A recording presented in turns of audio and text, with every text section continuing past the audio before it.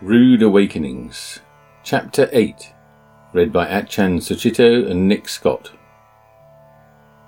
3 weeks into their 6-month walking pilgrimage, Achan and Nick are now following the Gandak River south, heading to the Buddhist holy places of Bihar.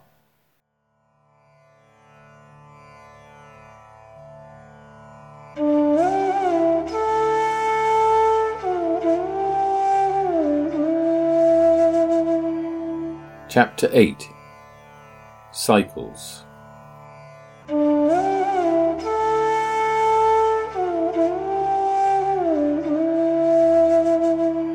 Achan Suchito. November 26th. Another dark evening and we were still walking. Not that I was eager to get anywhere. Everywhere we arrived seemed to display the same characteristics as the place we had just come from. Progress itself was more psychological than geographical.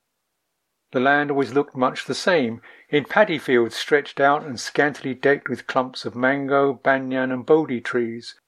On its stage the pujas, the walking, the going for alms and the occasional halts for tea came round repetitively.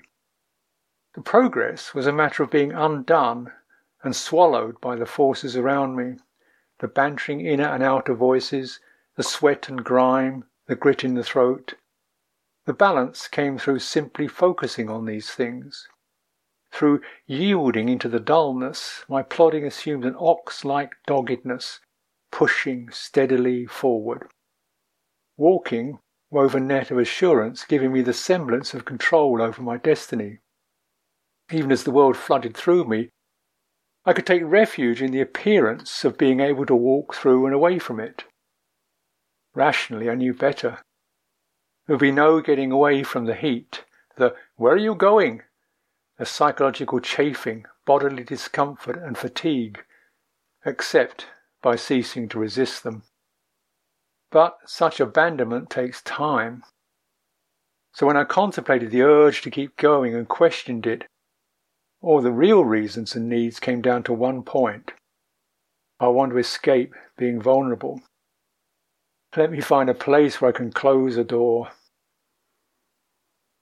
But on the open road of a pilgrimage, all the doors are open, and they do not open onto shrines and sunsets and peaceful places, only onto more doors that gape as vacant as the stares and questions that you pass through.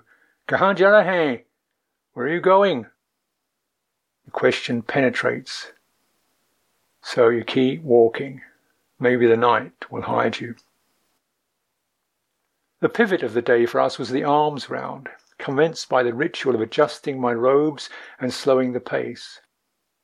Alms faring makes you completely vulnerable to the unknown scene around you. It is time for realizing humanity in a way that few people can. There was a kind of dignity in the humility of the lifestyle that the Buddha espoused. They do not brood over the past. They do not hanker after the future. They live upon whatever they receive. Therefore, they are radiant. More than any other time, on alms round I tried to walk the balance between the palpable agitation of Nick behind me and the uncertain attention of the village ahead. So I centred on the bhikkhu's rules for alms gathering. I shall go well restrained in inhabited areas. This is a training to be done. I shall go with downcast eyes. This is a training to be done. I shall go with little sound in inhabited areas. This is a training to be done. Sometimes we would leave the village only to be called back. Sometimes the movement would naturally take us to a centre point beneath a tree or beside a shrine and leave us there. Sometimes the movement turned into chanting before it left us sitting in stillness. It could take a long while for the mind to give up and go still, but when it did, the bright signs appeared and the event happened, bustling, beckoning, a hut, elders, a burlap sack on the earth floor, and plates of leaves. a new anonymous friend emptied flakes of some kind of grain called chula onto the leaves and then ladled curd onto them from a goatskin bucket with his hand. I shall accept the alms food appreciatingly. This is a training to be done. I shall eat the alms food appreciatingly. This is a training to be done. I shall eat the alms food with attention on the bowl. This is a training to be done. I shall not make up an extra large mouthful. This is a training to be done. I shall not eat stuffing out the cheeks. This is a training to be done. I shall not eat scraping the bowl with a finger. This is a training to be done.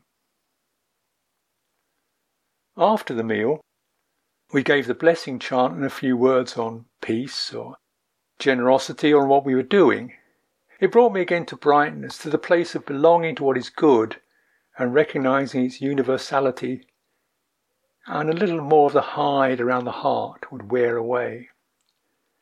Because of this, it got easier to rest for a brief period in the middle of the day with a bunch of children squatting around me, exchanging loud whispers, pointing my heavy leather sandals, and occasionally venturing into a few inquiries. "Where is your house?" Then we would just gaze at each other, though they could always stare longer than I. After all, they had an answer. We moved past Lori Ariraj, an Ashokan pillar set back from the road with a sign that had completely rusted. Next to the untranslated Ashokan edict, a few people were hacking the limbs from a mango tree. The Ashokan ideal, with its exhortations to plant and protect trees, had long since gone. We stopped walking for a few minutes, but there was no stillness. Night. In a Shiva temple. A dusty windowless room was unlocked for us.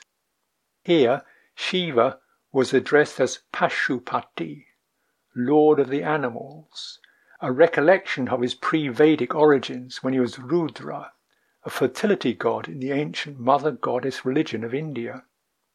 He was part of the old order that the Aryans overturned. They brought with them gods not born from nature but subduing it. Yet the cycle always turns.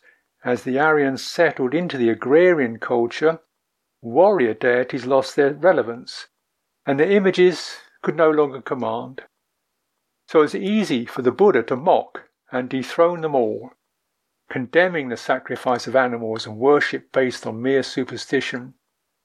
Even more humiliating, he allowed the Vedic gods a few walk-on parts in minor heavens of his cosmology of samsara, the realms beings cycle through while ensnared by dukkha. For a determined Buddhist, the heavens, of which there are many, are merely a phase in the cycle and grant no final release. The old gods died not from persecution but from ignominy. As part of the same movement away from the gods, the earliest of the great spiritual poems called the Upanishads were already being recited in the Buddha's day. In a similar turning inward that placed the self-sacrifice of austerity above the sacrifice of animals, the Upanishads proclaimed a simple dualism between a transcendent God, Brahman, and soul, Atman. Devotion to God was a primary means of attaining the bliss of transcendent unity. And by leaving the structure of family and caste undisturbed, such devotion was acceptable to the orthodox. But the cycle turned again. Devotion and ritual require gods with forms, and so the formless God acquired many. So the gods returned, though they were essentially different from the old Vedic deities. Brahma, and more vigorously Shiva and Vishnu, are transcendent and immanent. They are the creators of the cycle of existence, as well as manifesting in forms that participate in it. As such, they are aligned to that feminine power that gives birth, is sought after by its creations, consumes them, and gives birth again. Virgin, Madonna, and Dark Goddess. Shiva and Vishnu are male, though sinuous, forms, but their activities are characteristic channels for goddess energy. Vishnu is the recumbent dreamer from whose navel a lotus buds and opens to reveal Brahma, the creator of the universe. Brahma opens his eye and a world system is born. He closes it and the world ends. 1,000 of those births and deaths constitute a day in Brahma's life. 360 of those days make up a year. After 100 of those years, and a vast carnival of world systems of heroes and wars and glory and decay, the world play is over. World-creating Brahma and the lotus are drawn back into the body of Vishnu until the next dream sends forth a new lotus. Meanwhile, Vishnu manifests in the world in mortal male forms such as Krishna and Rama, whose purpose is to defend or re-establish true Dharma. Some of Shiva's roles display the same female knowledge, and his consorts are powerful and greatly revered. Shiva is the turner of the cycle of creation and destruction, of fertility and death. Shiva is Nataraja, the supreme dancer, whose dancing brings the created world to its end. In another turn, he is trampled under the feet of his ferocious consort Kali, who represents time, death, and destruction. Shiva's forms are Maya, illusion. Shiva's energy, his Shakti, is the weaver and destroyer of the play, and it is female. After a night in the utter windowless dark, morning came, and with it this flower-like world and the new celebration. The temple priest, freshly bathed in spotless white dhoti and groomed hair, lovingly attended Shiva's image like a bride, bathing it with pure water and decking it with blossoms as he rang the god's bells and sang a lilting hymn. I knelt nearby watching.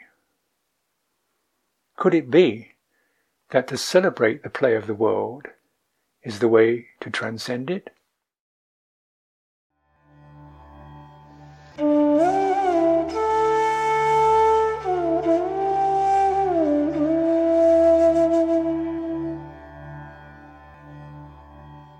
Nick Scott. Our daily alms rounds were a great learning experience for me. Day after day I'd fail.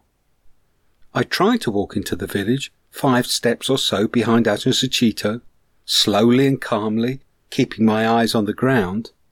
I would try, but in no time I'd be looking over his shoulder, trying to spot the best possible place to stop. I'd quickly learnt that we got better food from the big brick houses in the middle of the village, with the TV aerials on their roofs, than from the mud huts on the village edge. My mind would start yammering, and I'd often end up trying to give advice. Bunty, that looks a good place over there. Mentioning a little temple or tree that just so happened to be in the middle of the village, next to the big houses. Afterwards, I'd always resolved to show more restraint next time, but usually to no avail. Once we'd stopped and sat down, my agitation would subside. There was nothing left to do now. All I could do was be open and wait. My mind, so intent on the outcome, would be right there in the moment. That waiting, not knowing, could be so powerful. When someone did offer us food, it would be such a beautiful blessing. The offering would manifest in so many different ways that I could never predict how it would be. But there was one infallible rule. Whoever first asked would be the one to feed us. No matter if there were 100 people around us, or whether the asker was rich or poor. No matter if all they asked was if we had eaten. and others then asked whether we ate rice, chapatis, and so on. It was now that person's duty, and duty is a very powerful thing in India. To begin with, we weren't having breakfast. Ajahn Sucitto had wanted us to live on 1 meal a day, as the Buddha recommended his monastic followers to try and do when possible. So that one midday meal was often it. Whatever we were given would have to last us the next 24 hours. As we went on, that resolve slowly got worn away by my offers to stop at a tea stall in the mornings, and then perhaps to have a little something with the tea. If there's an Achilles heel in Ajahn Sucitto's ascetic armour, it's his fondness for tea. Tea stalls are everywhere in India, erected wherever there's an opportunity to make a small living from the passing trade. Cobbled together out of planks, plastic sheeting, and anything else that comes to hand, they don't seem much to us, but to the owner they are everything. They live and work in them, willing to make tea at any time or day. At least one member of the family, if not all of them, will sleep there to protect their meagre investment. There was a tea stall that morning. It may have been because we'd been living on such meagre rations for the last few days, but to me it seemed a particularly fine example. It was neatly turned out with 2 benches either side of the main table and protected by a blue plastic awning. The table had a clean blue and white checked plastic cloth on it and a neat row of small dishes containing brightly coloured snacks. Everything was tidy, and the ground round it had been recently swept. The owner sat with a welcoming smile at one end, his son beside him stoking the small clay fireplace with a few sticks. We ordered 2 teas. It comes as a surprise to us English that in India, the land of tea, they don't make it the way we do. Instead, water, milk, sugar and some fine tea dust, which is presumably cheaper than the tea leaves India exports to the rest of the world, is brought to the boil in a small saucepan over a fire. A little spice is usually included, cardamom or perhaps a small piece of ginger. Once boiled, the mixture is strained through a muslin cloth into small glasses. All over India, the price for a glass of tea was 1 rupee. What varied was how much tea one got and how good it was. The tea at this stall was particularly good, as were the small plates of curried chickpeas that Ajahn Sucitto agreed to have with it. The father and son were friendly and attentive, and when we left I was so taken with their little stall that I wrote out a sign which read, "The best tea shop in the world," and showed them how to fix it on the front of the stall. They were pleased, even though they couldn't speak a word of English. The tea stall was positioned where a road came up and over the Bund. I'd noticed this huge dyke on the way from the river to Udaipur Nature Reserve. It was built by the British to retain the Great Gandak in flood. It was my map which called it a bund. The map also showed it following the river south to where it joined the Ganges, some 5 days walking away. So I'd suggested we try walking on it. It should be better than the road, and would give great views of the river and wildlife. The bund did provide great walking. It meandered through the paddy fields, its sides planted long ago with trees that gave us shade, and there was a well-worn path along the top, used as a local highway by people on foot and bicycle. There were no noisy lorries or buses, no need to map read, and there were even mileposts for counting off our progress. It was by far the best walking we'd had. Ajahn Sucitto was obviously enjoying it. The simplicity allowed him to use the walking as a meditation. He'd get so absorbed and reluctant to stop that he'd even miss someone offering us tea. For me, though, there was only one problem. We were more than half a mile from the river, and so there was no view of either it or its wildlife. As we walked the bund, we had an overview of the surrounding land. We were some 30 feet up on the only piece of higher ground, passing through a vast flatness of checkered fields, villages dotted everywhere. Most of the villages were on the side of the bund away from the river, protected from its flooding, and tracks came up and over the bund to their fields on the other side. There were also occasional small communities on the top of the bund, which we would pass close to through the day. At first light, there was the pungent smoke from small fires lit outside front doors, with much of the family squatting around them, warming themselves, their tethered animals snorting plumes of white vapour. No adult women were to be seen then. Presumably they were inside preparing the first meal. Later, we'd see the people making their way to the fields, herding their cows and water buffaloes ahead of them. Around 10:30, they returned alone for their midday meal, and then they'd be back home again with their animals well before sundown. Each hut would then have at least one cow or water buffalo outside, munching and snorting at raised troughs made of the same grey mud as the huts and filled with chopped green straw, the stalks of the last harvested crop mixed with water. The animals are such an integral part of their lives and so important in extracting the maximum from the land that I could see why the Hindus had come to worship the cow. This land would be very productive. The soils fertilised each year by the silt left by the flooding Gandak, and with a water table readily available near to the surface. It all seemed very green and prosperous, looking down on it from the bund. The only wildlife we saw, though, were birds. A few small species in the trees, and little egrets and paddy birds in the wetter fields. Both are small herons that stalk the rice fields of India, hunting small fish. Egrets are all white, while the paddy birds look a dull brown in the fields. But when taking off, their white wings give the same effect as those of the egrets. A flutter of white, looking like large white handkerchiefs suddenly caught in a breeze. Walking on the bund was enjoyable, but I couldn't let go of the great Gandak so nearby. I kept looking for a glimpse, but to no avail. The idea of this big river that I imagined full of wildlife was calling me. And so on the second day, I couldn't resist any longer. I suggested we try walking by the river, the excuse provided by the bund taking a couple of turns. By cutting across to the river, we might take a shortcut.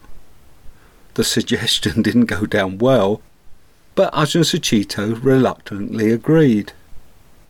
So we set off across the fields on a path that was going in just the right way. At least initially. After a bit it took a turn, then a while later a couple more, and slowly, creeping up on me, came this feeling that I was lost. I could find neither the river nor our way. Unlike rivers in England, the Gandak's edge was undefined. There were wetlands, grassland, and sandbanks, but no path wandering along the bank as I'd imagined. Eventually, with me suitably chastened, we had to double back to the bund, having lost half a day's walking. The third day on the bund, we stopped at sunset to do our daily puja and meditation before dark. We sat on the grassy bankside with a view across fields to some vultures that had collected near the carcass of a dead cow. Village dogs were at the carcass, snarling at the vultures if they came too close. So they stood, stared and waited, hopping backwards when growled at. Thus ends the lives of all farm animals in rural India, in the same way that animals ignore their dead, no longer relevant to the living. Indians abandon their dead and dying farm stock to be recycled by the dogs, hyenas and vultures. Despite the interest of this distant scene and the beauty of the sinking sun beyond it, as usual, I was disturbed. On this pilgrimage, I never had that oneness with nature that I associated with walking in England. This time I soon heard the murmuring of voices behind us, up on the bund. I stopped myself looking round, but I just couldn't relax. When we finished and turned to climb back up the slope, a small crowd had assembled, including 2 better-dressed men with a moped between them. I walked up to the path in a negative state. Why do they have to stand there and look at us? Can't they see that we want to be left alone?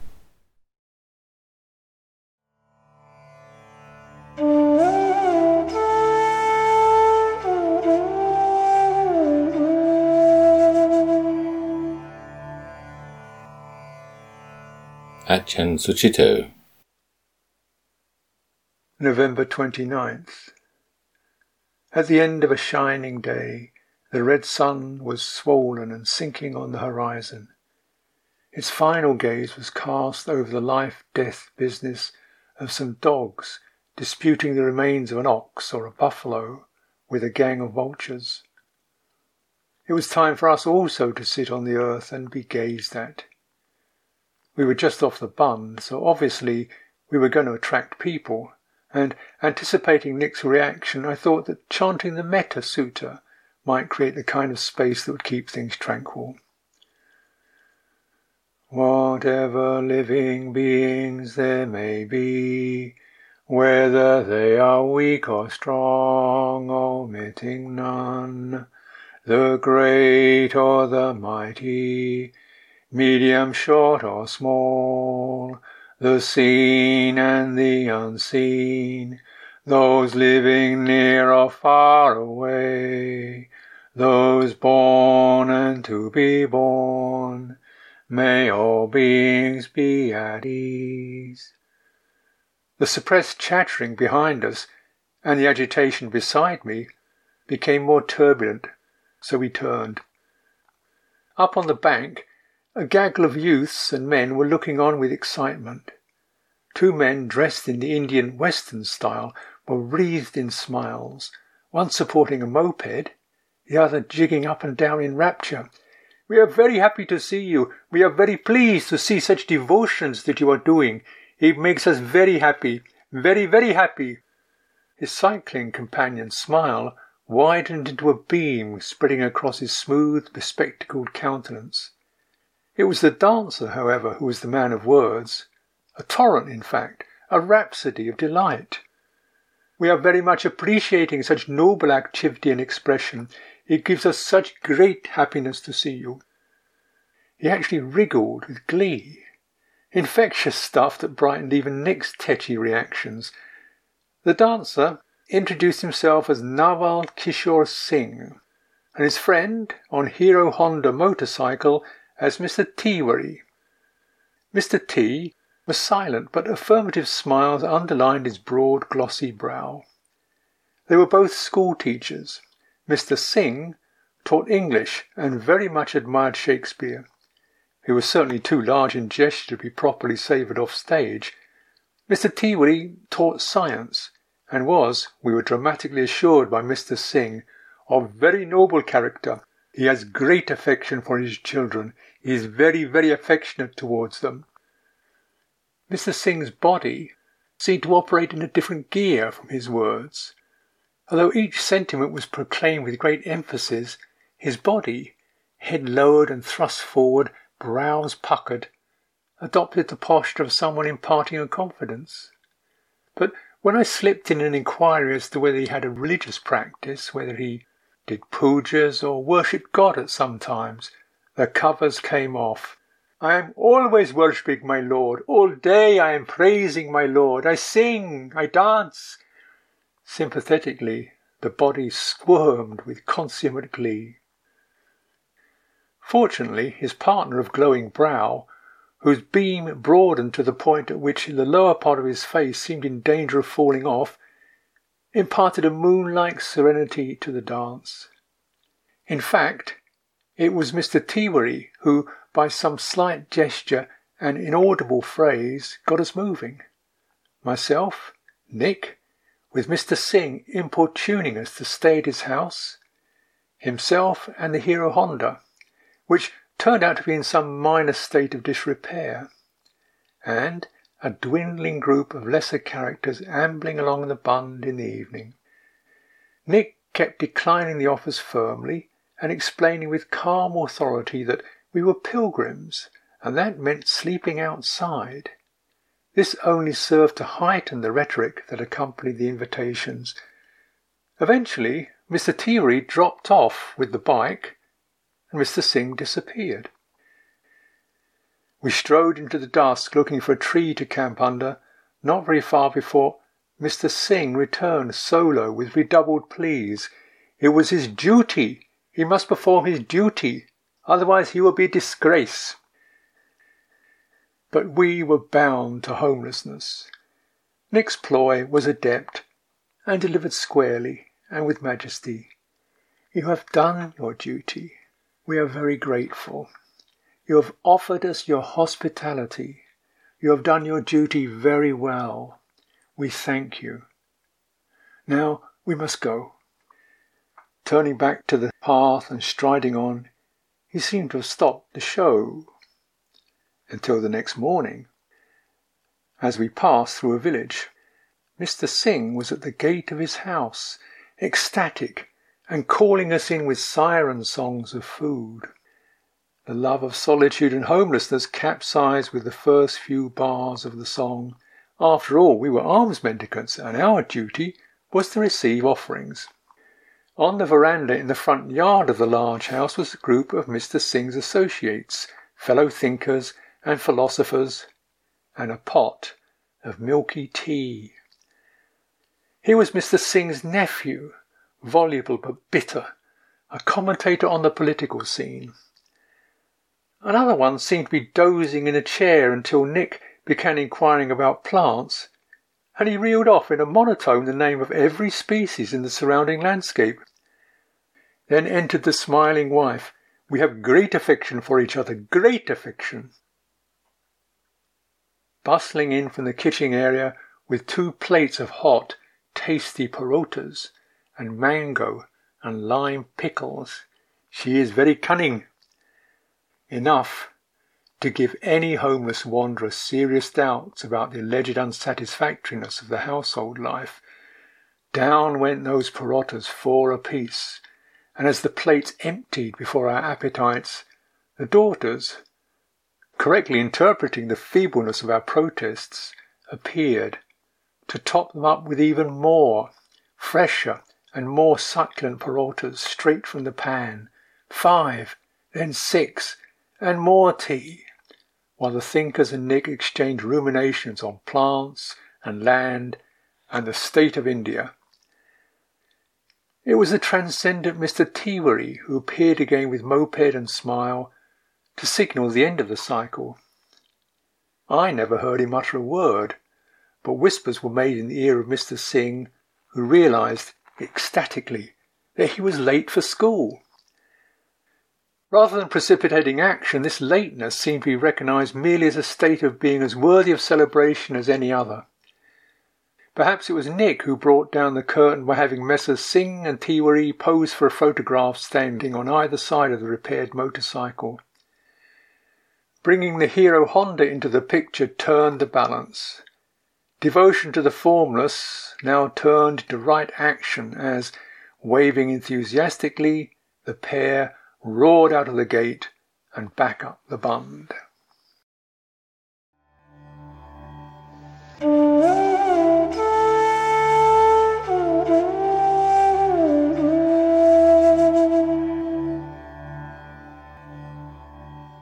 Nick Scott. As we went on that morning, I thought over what had been said by one of the teachers. The one we later agreed was the dormouse in this Mad Hatter's tea party. Mr. Singh had introduced him with the same enthusiasm he had for everything. He was a teacher of biology, and a most splendid one, he told us. But I could get little out of him. That was until I hit on asking him if he knew the names of any of the plants. Then, as he recited a long list of names of everything we could see, I was struck by how he could also say what everything was used for. I began to realise that we were looking at an entirely man-made landscape. The land we were walking through was some of the most fertile land in India. Beside one of the big rivers, it would have been cultivated well before the time of the Buddha, perhaps for 5,000 years. As a result, everything we could see growing was there for a purpose. Maybe not everything had been planted, but it all must have been tolerated for a very long time. That, I realised, was why we had seen so little wildlife. The Indians may have a good attitude to living creatures, not killing them unnecessarily and not eating them, but their intense management of this land meant no wild habitat remained for the wild animals to live in. In nearly 2 weeks of being outdoors, day and night, we'd seen just one small group of chital deer and a mongoose. I would see much more than that walking for a day anywhere in England. The only wildlife in any numbers were the birds, because they are able to live with so much human activity. I couldn't help but notice on the map that just before we left the Bund, after 4 days walking, we would at last be right next to the Great Gandak. That morning, an hour or so after leaving Mr. Singh, we came round a bend and we were suddenly on a cliff being eroded by the river, trees behind, for once no one in sight, and the Gandak slipping slowly and mightily, full of silt, past us. It was the time for our normal morning stop, and Ajahn Sucitto agreed that this would be a suitable place. So we sat overlooking the great river. Downstream, sailing boats were hauled up on a wooden jetty, and across the river, on the distant bank, grazed flocks of ducks and grey-lag geese. This is what I'd been looking for. My heart trembled. At last, sitting by the river, feeling at one with it all. "Shall we go on?" asked Ajahn Sucitto. We had had our standard 15-minute stop, it seemed, and my companion, as ever a chap of unwavering application, knew it was time to set off. I could have asked to stay, but that kind of thing is never the same if one tries to hold on to it. So we got up and we went on. After just a few 100 yards, our route led away, and we turned inland, never to see India's Great Gandak again. We joined a small road heading east, and were soon engulfed by a flock of boys on bicycles. There were 30 or more of them coming home from school, and as each caught us up, they slowed to stare. As usual with lads at that age, they weren't really interested in interacting with us, just curious about us as objects. They discussed us, laughed at us, and occasionally one of them would try out one of the English questions they'd learned in school. We tried to ignore them, but it's difficult to ignore 30 boys trying to cycle along with you. They were bumping into each other and regularly wobbling across our path. It was midday, my most intolerant time, so I began to get really annoyed. Eventually, we tried walking more slowly. In response, they slowed to our new pace, wobbling even more. So we slowed to little more than a crawl, and then they started to really wobble and bump into each other.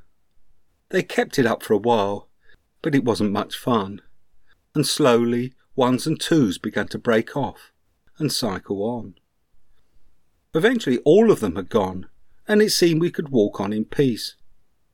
But then we came round a corner to find one of them outside his home, calling all his family and neighbours to see us go past. And for the next half hour, each group of houses along the road would have one or two of the boys outside calling out to everyone to come see the two strange men walking down the road. The last of these spectators were at the junction with a more major road. Our road continued on the other side, but it was no longer covered with tarmac, and there were no houses and few people on it. With a sense of relief, we crossed the major road and took to the dirt. By mid-afternoon, we were walking along a quiet, slightly meandering track and passing through what must have been poorer land, as it was rough grazing dotted with shrubs and small trees.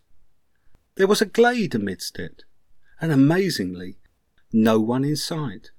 It looked an ideal place to have a short rest, so we turned off the road and tucked ourselves into a corner that couldn't be seen from anywhere. We thought we'd finally done it, found somewhere we could be left alone. Ajahn Sucitto got his diary out, and I got out some sewing, and we settled back. No one would find us here. Within 3 minutes, one man had somehow seen us and stopped. He was then spotted by others, and within 15 minutes we had a crowd of a dozen, plus 2 bicycles and a water buffalo one of them had been herding.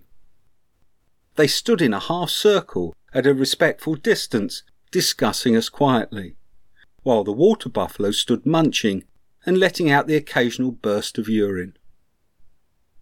Nowhere in this land was away from people. The analogy we came up with at the time was walking across a city park on a sunny Sunday afternoon. You might think you had spotted a quiet corner with no one in it, but when you got there, someone was always there. To make it worse, we were like the ice cream van. Wherever we went, the people clustered around us. So we gave up on our peaceful glade and made our way on. We still had a long way to go to get to Vaishali that night.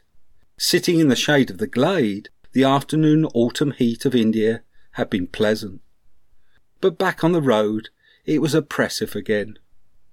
My mind turned to the idea of tea, as it so often did in the afternoons. By this point in the walk, the lovely Indian milky tea I'd been buying in the afternoon was coming to an end. Milk was quite clearly classed as food in the monastic rules, and so not supposed to be consumed after noon. Faced with the difficulty of getting tea without milk in India, other Western monks had given in, but not Ajahn Sucitto. To begin with, he went along with their precedent, but then discovered with his growing Hindi and enough effort, he could get the chaiwala to make black tea. I dutifully followed his lead, but could never quite summon the determination in my efforts to get the man to understand, and as a result, it often still came with milk.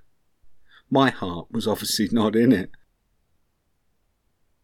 The way Ajahn Sucitto would accept milky tea without a fuss was when someone else offered it. Then he didn't want to reject their kind gesture. So I was often looking out for possible offers of tea. That afternoon, as our dirt track passed through the villages, I started looking for invitations. I walked along, attuned to any possibility, smiling at any likely offerers. Amazing how my attitude to the local people could change. The same people who could vex me so with their repetitive questions would seem completely different were they likely to offer milky tea.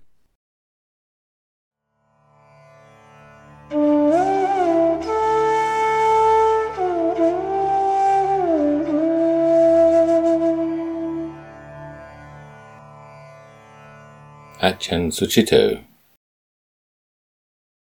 Writing it all down helped to keep the events experienced within some wholeness, some continuum. Without something constant to refer to, we'd all go crazy. I suppose most people use their homes, their relationships, or self-image as the stable reference point. But in order to have some stable reference through the many changes of the pilgrimage, I tried to encompass every effort and every person involved with a blessing. Every day I would devote the effort of the walking to all the people that I had contact with, so that something in us would move together on this journey for a while. My way of engaging with the changing hosts would be to take them into my mind and heart and record a few images in the little ochre silk bound book. That act connected them to the circle of Sangha that I was writing for. In a way, it hardly mattered how accurately anyone else could receive those images. At least, the cycle of watching and connecting encouraged my heart. Here are a few fragments that still remain. 30th. Meal with Naval, plus nephew, plus Dormouse, saw Gandak, bike mob, Devata, Bakra, Taveshali. The day's events hit us in different ways and brought up contrary responses. I'd slow down and talk when Nick felt like speeding up and getting away. He'd sit and linger when I felt like moving on. We were like a bike whose wheels were turned by different gears. But in the evenings the gears had stopped whirring. There was less happening and we were tired out. The road had worn the two of us into a kind of dumb unity. Again, it was just the darkness and the walking. Yes, the evenings, the feeling that the challenges of the day were nearing an end, and the possibility of finding a place to stop and recenter ourselves. And this end of November evening, as the pilgrimage came toward another full moon, Vaishali hoved into the reach of our fond expectations of peace and reason. Another man with a bike, a scooter this time, was waiting where the road wound through the ruts, crumpled straw and buffalo dung that signified a collection of human lives called Bakra. At the sight of duty to be performed, he turned his scooter in the opposite direction to the way he had been going and insisted on guiding us, accompanying us for the best part of an hour, taking us to a chai shop for tea and setting us on the good road to Vaishali. Here there would be no bandits, he proclaimed, and turned back again, leaving us to the ongoing way. The moon glowed like Mr. Teewley's brow, surely growing fuller by the minute.